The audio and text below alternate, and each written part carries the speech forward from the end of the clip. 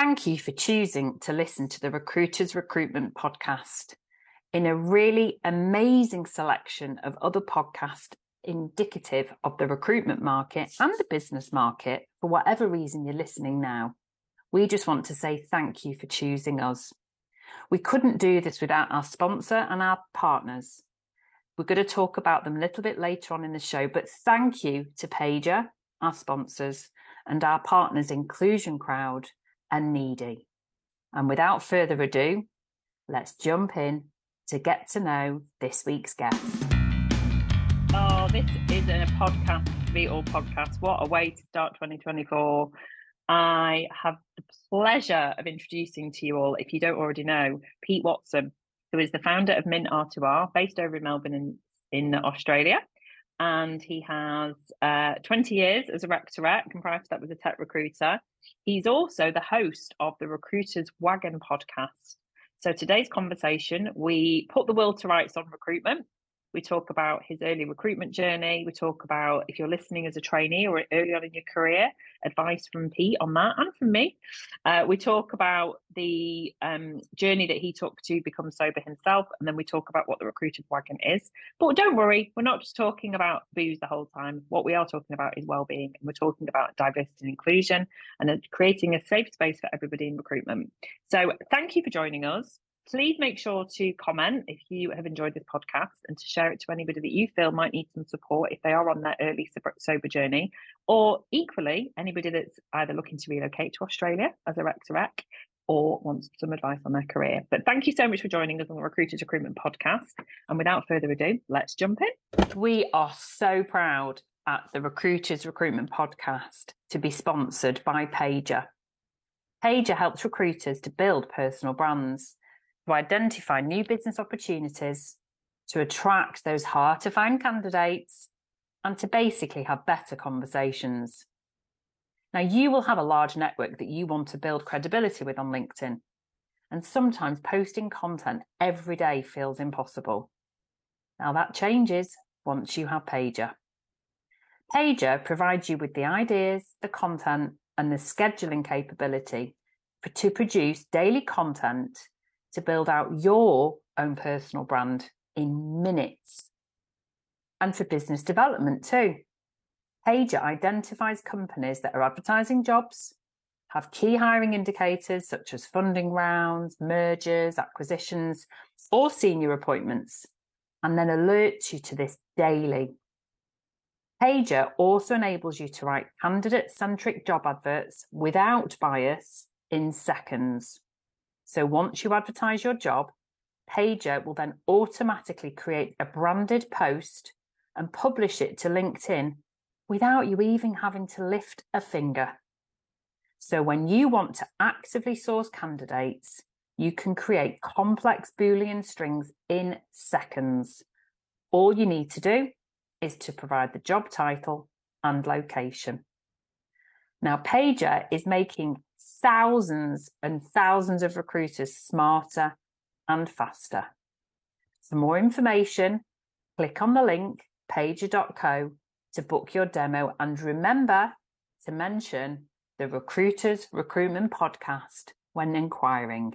Now, back to the episode. This is Leisha Holmes, and I'm your host on the Recruiters Recruitment podcast, and I am excited on so many levels today. Not least are we going international.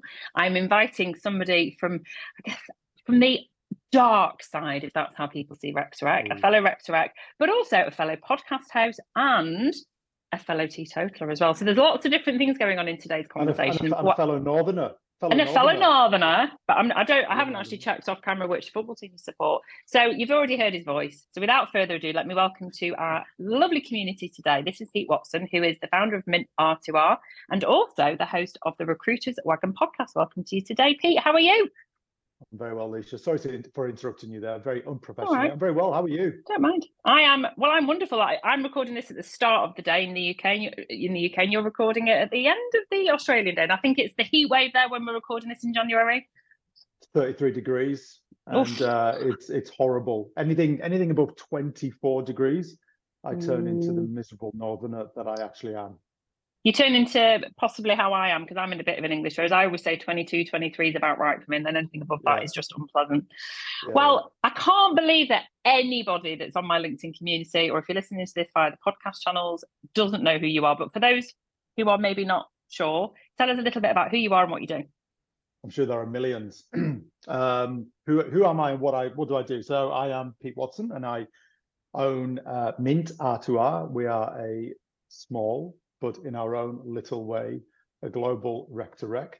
My business partner, friend and colleague, Frank Wadsworth, as you know, he's over there in Manchester and I'm over here in Australia. We have been going, Alicia, next month, we've been going for 20 years. Wow, congratulations. That is remarkable. Honestly, that's amazing. Well done. Makes me feel very old and very proud in equal measure. Yes. And for 20 years, we've been relocating UK recruiters into Australia and obviously work in the domestic market as well. I'm based in Melbourne. What else do you want to know? What else do you want to know? What did you do before Rec2Rec? Well, again, me and Frankie started out together. So we started out at the infamous, notorious Progressive Computer Recruitment in Manchester. Right. I was on the perm side doing a very average job. Frank was on the contract side doing a much better job than I. Then he buggered off to Australia before I did. Right. And then when I arrived in Melbourne, I thought, right, who do I know? Who do I know in Australia? And I knew one singular person, and that was Frankie Wadsworth, who was entrenching himself in the Melbourne market, was rapidly becoming $1 million biller, was building a team, just basically turning to golden balls of There's no jealousy here whatsoever, is there? No bitterness whatsoever. And then he became my best client. We used to catch up regularly, and I used to tell him, how well my little rec-to-rec was going, and he was gradually becoming sick of corporate life. And somehow, don't quite know how it happened, but about 11 or 12 years ago, he joined Mint R2R, and we've been very happily skipping off into the sunset ever since. Absolutely. I love the way that you do take the piss out of each other publicly on LinkedIn sometimes. I mean, I've known Frank not quite as long as you. When he was back over here in Manchester, he'd moved back from Australia. He became one of my best clients as I was growing out his Manchester team, and I did a really good job, and we just got on fantastically well. And then he kind of went a bit AWOL, and the next thing you know, he's a rec-to-rec, and he rang me. I mean, I still speak to Frank, and I have to say, huge shout out. He's one of the good guys. And for anyone listening who's intrigued, you'll have heard of my recent podcast with Susanna and with Callum. I've got a huge amount of time for people that come and do the rec-to-rec market, which we're going to talk about in a minute. But yeah, Frank deserves his own little accolade, I think, on here. But 20 years is a phenomenal journey. It really is. And I mean, obviously, as we sort of set out 2024, where do you see the recruitment market? What's it like? I don't know whether you'll get feedback from Frank that it's any different, but what's it like from your perspective? What are you seeing? Just before I answer the question about the market, Alicia, do you mind if I ask you why Frank wasn't invited onto your Rec2Rec podcast? It's because he's a bit boring, isn't it? It's because he's hasn't got a podcast. Yeah, and he's boring. He's not boring. He's delightful. He's boring. He's boring, and he hasn't got a face for podcasts. He has, because you're the absolute professional here. That's why out of the two of you, we should have got him. We should have got him on as well, shouldn't we? No, I don't want to share time with Wadsworth. Sorry to put you on the spot there. Right, so I don't mind. How's the market looking? Look, I reckon I've had that conversation 88 times already in the week and a half that the market's been reopened. What I will say is the sentiment appears to be incredibly high and hopeful and positive. There's a strong argument that it's way too early to point to any evidence that the market is going to be okay in 2024. But people are talking the market up. People are just upbeat, and I reckon that's half the battle. What comes out of people's mouths is half the battle. But I haven't yet spoken to anybody who doesn't think it's going to be better than last year. What I would say is I don't think last year was a bad year. I just think last year was a normal year. Yeah. But that's that could be the name of the podcast, actually. I mean, I've been doing Rec2Rec for 22 years. Key Recruitment's not quite as old. We're catching you up. I think I'm going to be I'm 19 this year. There you go. So just behind you. And I agree with you. I think 2023, we actually had financially our best year. And which, that's a lot of bloody hard work, and that doesn't include all the dropouts, which were inevitable. It happens even to the best of us. I think what you've just said there, frankly, is absolutely spot on. I think very often recruiters, we're the oracle of what's happening in the job market, obviously. And I think what we saw last year was inevitable based on the fake boom of post-COVID, wasn't it? Let's be honest. Everybody went into this frenzy. I personally and professionally don't want 2022 again, because it felt frantic. It felt like anybody could do the job, and that's actually not why I'm in the recruitment industry. And I think that we are far more sophisticated than that. I think that where we're at right now at the start of 2024, and if you're listening to this later on in the archive, my prediction is it will be exactly the same as 2023. I think it will be the better recruiters will do great. Those recruiters who rely on transactional, crappy jobs, sending out mail shots, not actually cutting all the corners, basically, they will probably moan that it's another really hard year. That's my view. It used to bug the hell out of me when people would say to me, during that boom period, they would say to me, "Oh my God, you must be making a fortune because like everybody's on fire and everybody's screaming out for recruiters." I said, well, think about it. All those recruiters, they're all making money. They're all happy in their jobs, and they've been unhappy for quite a long time. And now suddenly they're happy. Why on earth would they be looking for a job? Absolutely. My job's never been harder. In fact, during that period, I did something that I haven't done for 18, 19 years. I started placing rookies because the demand for rookies was so high. And do you know what? I absolutely loved it. I absolutely loved it, because you're suddenly working with young people at the beginning of their career. And they value your advice. They listen to your advice. They take it on board. You're going to be giving them a step onto the first rung of the career ladder. They really appreciate it when you place them. And it was just very rewarding, as opposed to the battles that you have with experienced recruiters who, of course, know way better. Well, that's true, as we do. I think what you've said there, I've gone all goosebumpy actually, because like you, I tend to work in the more senior experience market because I think that's where my value and knowledge is. However, I will never turn away anybody that's at the start of their recruitment career journey who, I guess I see the potential in them. I see the right skills, the right mindset, the right attitude, and the right aptitude.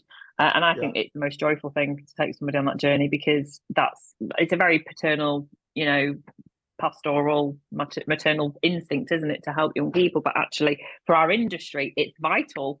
And I think I just want to make a point as well that you've worked through the recession before, because you've been doing this for 20 years. And I think what people don't recognise that maybe have sort of, quite new in recruitment, i.e. post 2009, is that you earn your reputation. If you have integrity as a value on your wall, or you have honesty, the only way you prove that is actually when it's a better market, because you will not try and pull people out of jobs that actually shouldn't be moving jobs right now. And I know Frank's the same, and obviously Laura and Shannon are the same at Key Recruitment as well, that we do the right thing by people. And I think that's a really important point to make. So no, I agree with you totally. Who knows? Because my crystal ball is, it's in my bag somewhere. Who knows? But I think between us, we've got, oh my God, 40 odd years in Rec to Rec. It's just disgusting. But anyway, can I turn the tables and ask you a question, Alicia? Yeah. Can the interviewee become the interviewer just for one question? Of course. It depends what the question is, but go for it. If you had your time again, would you still choose Rec to Rec? I had this conversation this morning because I actually had an offer accepted by a gorgeous lady who listens to this podcast. She's been listening for a year, and this is her first career move. So she's just done about 16 months. And I had two offers for her, one of which is doing the American tech market, and the other one is doing very high level engineering across Europe and America as well. And I did engineering. I don't know if you know that. I was engineering recruitment in the 90s. I should have been a colleague of yours in Frank's, actually. I had an offer at S3.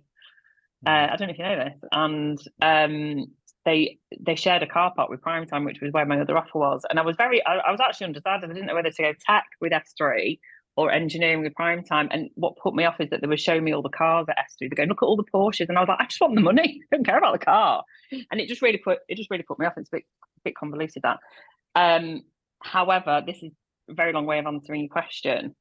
if I could go back to Leisha of 1998, I would have gone to tech. I would have stuck with tech because I was a top biller in engineering. I just absolutely nailed it. I was doing like £500,000 without even blinking, literally without blinking, just working my core hours. I never worked late. And I look at the opportunity in America. I look at the opportunity in Europe. I look at the opportunity where it's always going to be talent short. And obviously anything with STEM is always good. We're just always going to be in a deficit of talent. We always are. So my advice to anyone that I interview is, I guess you when you come to an expert like us, we are by virtue giving our advice based on maybe subconsciously what you've just asked me, which is what would we do in your situation? We're not you.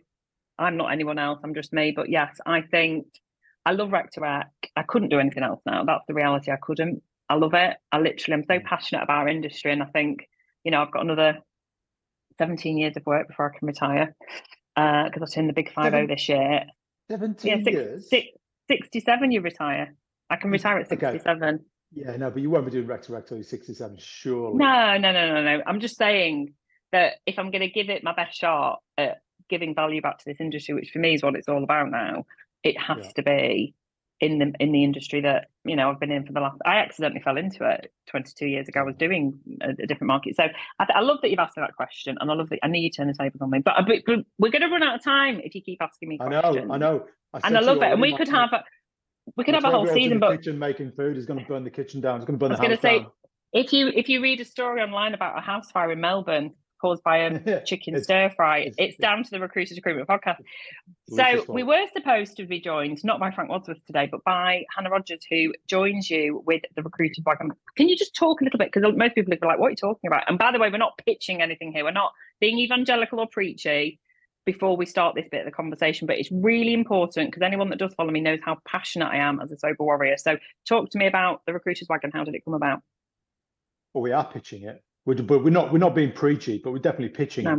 Okay. Okay. So about 3 years ago, I decided to do, because I don't drink, right? I haven't drank for 11 years. And so about 3 years ago, I decided to do a podcast with a group of other recruiters who don't drink. And I knew a couple. I didn't know that many. I remember reaching out to you and asking you to get involved, but we couldn't get the. No, we couldn't because of the time difference. We couldn't at the time. Yeah. So I put something on LinkedIn, right? And I said, are there any recruiters out there who don't drink who would like to come on a podcast? And I wouldn't say I was inundated, but I quickly had 7 of them, and it was like incredibly easy to find these people. And we went on the podcast. The podcast can obviously be found on Spotify. It's a few years old now. And the response to it was amazing. People just loved the fact that recruiters could exist successfully in this industry without drinking. And I say when I say in this industry, in an industry which has notoriously leaned on alcohol for all kinds of celebrations and commiserations since day dot. And I didn't intend it to go anywhere, but I couldn't ignore the sort of response that it had. So shortly after that, I started a WhatsApp group. And shortly after that, I grew a pair of balls and just started talking about it more publicly and the fact that I didn't drink. Let me just pause you. Why did you say grew a set of balls? That implies that you needed to be brave about it. Why were you reticent to do that? For me personally, yeah. Why? I remember doing the podcast with Sean Anderson because Sean wanted to talk about it as well. And I said to him in the podcast, I think at the time I spoke to Sean, I was eight years without a drink. And I think I said to Sean, if you'd asked me to do this podcast 6 years ago, I would have denied even knowing what you were talking about. If you asked me to do the podcast 4 years ago, I would have been, nah, mate, it's my business. It's nobody else's business. But you asked me to do it now. I'm proud. And I'm happy to talk about it. It just took me a while to get there, is the reality of it. And anyway, so I got there and I started talking about it on LinkedIn. And, within, I don't know how long it took. It didn't take long to grow that small WhatsApp group from 6 or 7 people to well over 100. Wow. And this WhatsApp group, and they're all recruiters. And this WhatsApp group consists of people like me, and you, who haven't drink for a long time, and Hannah, of course. And then it consists of people who are early on in their journey with alcohol. There are people who are still drinking and want to stop drinking, but are maybe struggling. And it's just, it doesn't really matter. It doesn't really matter what stage of your journey you're in. It's very inclusive, isn't it? Anybody's welcome. Anybody's welcome. There are people who've left the group when I've reached out to them for feedback, and I said, hey, I noticed you've left the group. I just wondered if there's anything I can take on as feedback. And they said, well, I felt like I was being a bit of a fake because I still drink. I don't want to drink, but I'm still drinking. And I'm like, mate, come back instantly, because you are welcome. And all it isn't anything fancy. It doesn't claim to be anything other than a group of recruiters who don't drink, who lean on each other, support each other, advise each other, mentor each other. Dare I use the word? Excuse the pun there. Dare I use the word accountability? I think that I tend to, I'm quite an observer in this group, actually, just because, like everyone, we're all manically busy. I don't maybe contribute as much as I would like to at the moment, but some of the feedback that I'd like to give on it is that I think you're talking there about sober curious people, of which I think there are lots. So that, probably where you were 11 and a half years ago, it's probably where I was 7.5 years ago. I moderated for 10 months, which I would now class as sober curious. I was scared to give up what I thought was my link to social interaction, to relaxing, to joy, all the things you've said, to, chilling out at the end of a stressful day. And it takes time to do that. And I think some of the most poignant conversations that I've witnessed in that group, which is a really safe space, everybody, it's really important to know that's like no judgment. It's really safe. No one's trying to be a counsellor. It's just, this is what I've done. And I think very often when you're on a journey like sobriety, I imagine it's the same as a fitness journey. You do look up to people who are steps ahead of you. And I think that's what's really unique about the Recruiters Wagon, that you've got people like you that have been sober for over 10 years, and you've got people who are literally saying, I'm on day 3, I'm on day 10, I'm on 100 day. And it's absolutely wonderful but there's also no judgment. I know there's been people in the group who've sort of fessed up that they've maybe slipped off the wagon. And, if you listen to any of the podcasts where it's with people far more intelligent than me, where it's psychologists and scientists and nutritionists and things like that, when you are creating new habits, you are going to break them at some point. It is inevitable. So don't be hard on yourself. But I think that's what I like about the group, that the whole culture that you have created, and you have to take absolute, kudos for this, is you have created a space where there is no judgment and no one feels gaslit at all for doing that. And I like that. Well, thank you. I think it's really special. No, it's true. I won't. Look, thank you. I'm really proud of it. I think it could do more. It could probably be a bit, slicker and more structured and whatever. But it is literally just a bunch of recruiters who don't drink. But it achieves, in its own little way, it achieves some nice things. I won't name her name, obviously, but there's one particular lady who was pretty low in a situation with alcohol, and she reached out to the group, and she just got a ton of love and some amazing advice. She did, and she followed that advice. Yeah, and she absolutely got herself on a wonderful path for 8, 9, 10 months, whatever. I can't quite remember. But then, as you say, she had a slip, and she came back into the group and said, guys, this has happened. Yeah. And again, it was just an outpouring of love, saying it's all right. Yeah, it's all right. It is. I've gone all goosebumpy. So, I mean, I think it's really important that if you are listening to this, and wherever you are in the world, because you've got global people on there, haven't you? It's not just Australian and UK. You've got people from all around. People in America and. You don't, and I just want to say, you don't have to contribute. You can just be in the group, and you can archive it, so it's muted in your conversations. But then, if you need that advice, I will say I probably comment once every few weeks or whatever. I might, I'll just think, shit, I haven't been into the group for ages, and that's fine. I think it's really important that there are so many communities out there that. They're amazing, and I've had sober people on my podcast before. I've had loads of. In fact, I'm due to be on someone's later on this month, I think, where I'm a guest. And there are loads of people out there who are monetizing what they do, and that's absolutely fine. They're coaches, etc., etc. But this is a safe space for people that are thinking, are sober curious, or who are teetotal at whatever stage you're at. And we'll make sure they'll just drop you a message on LinkedIn. Yeah, 100%. Yeah, Great. just drop me a message on LinkedIn. But yeah, it's 100% anonymous. It's 100% confidential. Yeah. The only weird way anybody might know you is if you happen to share a telephone number with somebody who's on there. And the chances of that are slim. But if you do happen to see somebody on there that you recognise, then guess what? You're in the same boat. So who cares? You are, and you don't. And I just want to say as well, you don't share anything publicly. There's never been any indication. And obviously, if people are celebrating sober success on LinkedIn, you don't, and you can go and say congratulations. People don't need to follow it back to you, especially those who are in early days. So, I just want to make sure we also contextualize where this sits within our amazing industry. Given that, you and I joined at a similar time where the culture would have been very similar, I expect, because you indicated that before with this commiseration versus celebration. Where are we at now? Where do you see, because you recruit for recruitment companies like I do, so I think we're both positioned really well to answer this. Where is the industry right now on supporting sober life? Ooh. I mean, it appears to be trying to get better. Yep.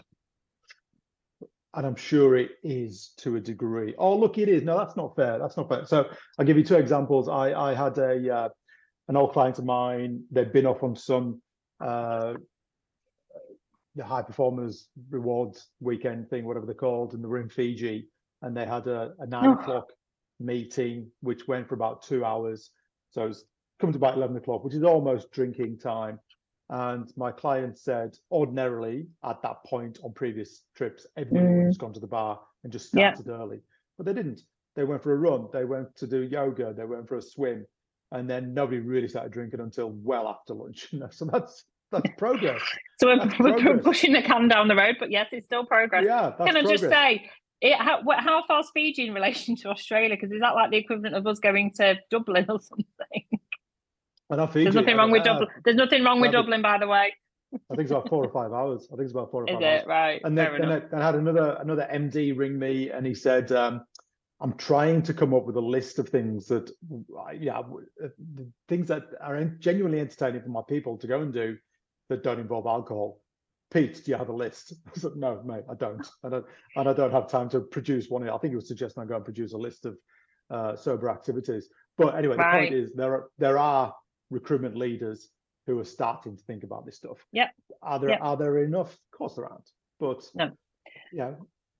I think the gate's open now. I do think the gate's open, and I think from a narrative perspective, the fact that when you became sober and when I became sober, there was no alcohol-free options. It was just you either didn't drink or you drank. That was it. Yeah. So I think even the fact that now you can go out and still be part of the social engagement and have the alcohol-free, I think these are all baby steps, right? But I'm seeing here in the UK that there seems to be, and I don't think I've created an echo chamber on LinkedIn because I've got like 27,000 followers, whatever, connections. I think that people are trying to mindfully do things, like you say, that are not just centered around alcohol. I mean, if it's a night out, axe throwing, going for a nice meal, there's a lot more around sort of well-being, dare I say it, which I know, it gets overused, that word, but I do actually think that as more and more companies recognise what true diversity and inclusion means, you have to create a sense of belonging for everybody, and that includes people who don't drink. And obviously we've got all the intersections that go along with, they don't just not drink, they do their other stuff as well. But I think I can see a shift, and I think I'm going to ask you a really important question now, which has been on my mind since we've started this bit of the podcast, which is, this is just that one listener who is in an environment right now, they love their job, they're doing really well. Like, we've said we've worked through a difficult market and they're actually doing okay, but they've made the life choice to give up alcohol, and they're in an environment where they maybe feel a bit embarrassed, a bit of that shame, or they're just worried about what the outcome will be because they're in a sociable environment. What would your advice to that person be? Do they want to stay in that particular job? You could answer it with yes and then no, because I think that's how you're going to have to answer it as yes and no, aren't you? So ideally not, because they love their job and they love the people, but let's say yes and no. If it's the wrong company in the wrong environment with the wrong leaders, even though they love the job, then there's an argument to suggest that that's probably now not the right job. Not the right job for them. It's not the right people for them. So they need to go and find an environment and a company and a culture and a leadership group who will be accepting of their situation, because some will, some won't. there are some people who don't drink who will still get persecuted, sadly, for their choices. To a degree, persecute is probably a strong word, but they'll have the piss taken out. Have the piss taken out of them, That's probably a better way of putting it. So Hannah and I did a 10-minute series of scenarios where we followed the life cycle of somebody who decides to stop drinking in the recruitment industry, and we tackled questions exactly like this. They're only 10-minute episodes. Great. So please check them out. But to answer your question, look, I think if they've got a relationship with their manager and they are comfortable that they'll be accepted by the people around them for the choices they've made, great, stay. Don't rock the boat. In fact, you shouldn't have to leave, quite frankly. Agreed. It's a shame that question has even been asked. But if they feel that they're in an environment, they're just going to have the piss taken out of them, then move on. And I agree with you totally. I'm glad you've come this. I agree with you totally, and I think it's a term that's only really been talked about the last few years, but psychological safety, and that includes accepting that things change in people's lives. And if you've made a conscious decision that that's what you want to do for your mental health, for your well-being, for all the reasons that people do give up alcohol, of which it's actually very rarely to do with the actual alcohol, it's to do with lifestyle, then I agree with what Pete's just said. I think that's absolutely right. If you feel that it's a safe enough environment for you to go and have that conversation, to say, actually, I know you're just taking the piss, I know it's a bit of banter, but actually I feel really uncomfortable, I'm really trying here. And if that doesn't work, then I do think it's time to find yourself somewhere that's safer. And, I think that actually a nice little footnote at the end of this podcast could be that for those leaders listening, if you have created an environment that really not just accepts that people are choosing sober life, but you practically encourage it, shout about it on your social media. I want to do a big shout out actually to Katie McNichol, because I know that she's a performance coach and she's done quite a lot of work with Energize Group. And they've done a podcast around alcohol and sort of becoming teetotal or even just moderating. So I hope that I've come to the end of this. Obviously, we never really know what we're going to talk about. We kind of have an overview, but I personally feel that if I was listening to this, I'm hoping you've not felt preached to. I'm hoping you found this useful. It might be not about you. It might be about somebody that that you're working with that's going through this journey. So I hope we've given you some advice and helpful tips to make them feel supported. And there is a little expression that a lot of teetotalers use, which is one day at a time. It's actually a really great life hack to have anyway. So don't be hard on yourself. I want to finish on that. Is there anything you want to finish on, Pete? When people join the group, a lot of them say, "Oh my God, I wish I'd known that you people were here. I wish I knew that other recruiters existed that have a similar attitude to this." Yeah. And then suddenly they're in a group surrounded by those people. So please don't feel that you have to be like at your lowest of lows to see value in this. If you just want to pop on and just be surrounded by recruiters who have a similar mindset, honestly, it really isn't a big deal. It's just a bunch of recruiters who don't drink. It is. We've all. I mean, I felt like a pariah for about 2-3 years, and somebody is confident, and I really am as confident as I am. And I was treated like a pariah by a lot of people. Obviously, it's my own business, but acquaintances. I'd be on social engagements as well as friends. And I just think, as a lifestyle choice, do what's right for you, and hopefully this has given you confidence to know that you're not on your own. So thank you so much. And I've not heard any smoke alarms, fire engines, so I'm hoping which he's made a success of dinner. Worries me even more, to be honest. He's ordered a pizza. You know that, don't you? Could be happening. Uber Eats. Can we do two things before we go? Yes, of course. We're doing a photo. Can I take a photograph just to prove? Yeah, I love this. Happened? You're going to smile? Cheeky bastard. Right, there we go. Yes, I smiled. Thank you. And the other thing I need to do as well before we go is just confirm on record that Frank Wadsworth is not boring. I was only joking. I love him like a brother. I know. Yeah. And if you're looking for a job in Manchester, please go and see Alicia or Frank. I was going to say thank you for remembering that I'm a competitor, but do you know what? He is, out of all the people in Manchester who do what I do, he is the one that I trust. He is a true confidant, and I've always said there's enough space for all of us, for the good ones anyway. But yeah, I absolutely agree. Although his choice of football team is left, both of your football teams actually. So, but that's just because I'm now one of the champions' followers. but I've been following them for 30 odd years. So there you go. You're a City fan, are you? Okay, that's Yeah, well, I'm from interesting. Manchester, Okay. so there you go. But yeah, I followed them when they All were right. rubbish in the early 90s. That's what I've been Good. following them a long time. So it's been, Well, I knew it'd be that's joyful. good. Good. It was And lovely. It was lovely. But I need your help, Lisa. I need your help getting the word out on the Recruiters Wagon. So hopefully this people will will do be it. hearing about the Recruiters Wagon from you a little bit more moving They forward. will. And if you would rather, if you feel that you know me better when you're listening to this, contact me and I'll get you in the Recruiters Wagon. There's enough room for everybody. Thank you so much for joining us today, Pete. Thank you. Thanks, Lee. The Recruiters Recruitment Podcast is thrilled to be partnering with Inclusion Crowd. Inclusion Crowd put the D into diversity, but do it disruptively. We love that. Really reflecting what we're about. I was introduced to Inclusion Crowd back in 2020, and I've been absolutely blown away with what they're doing to totally transform the recruitment and hiring sector. They believe at Inclusion Crowd that companies should be reflective of society, and that no matter who you are listening now, you have a story to tell. You have a contribution to make. An Inclusion Crowd educates you in allowing your voice to come out and share that story, but doing it in a way that educates your colleagues and your customers equally. Inclusion Crowd, like the Recruiters Recruitment Podcast, has clients all over the world, and they specialise in our industry.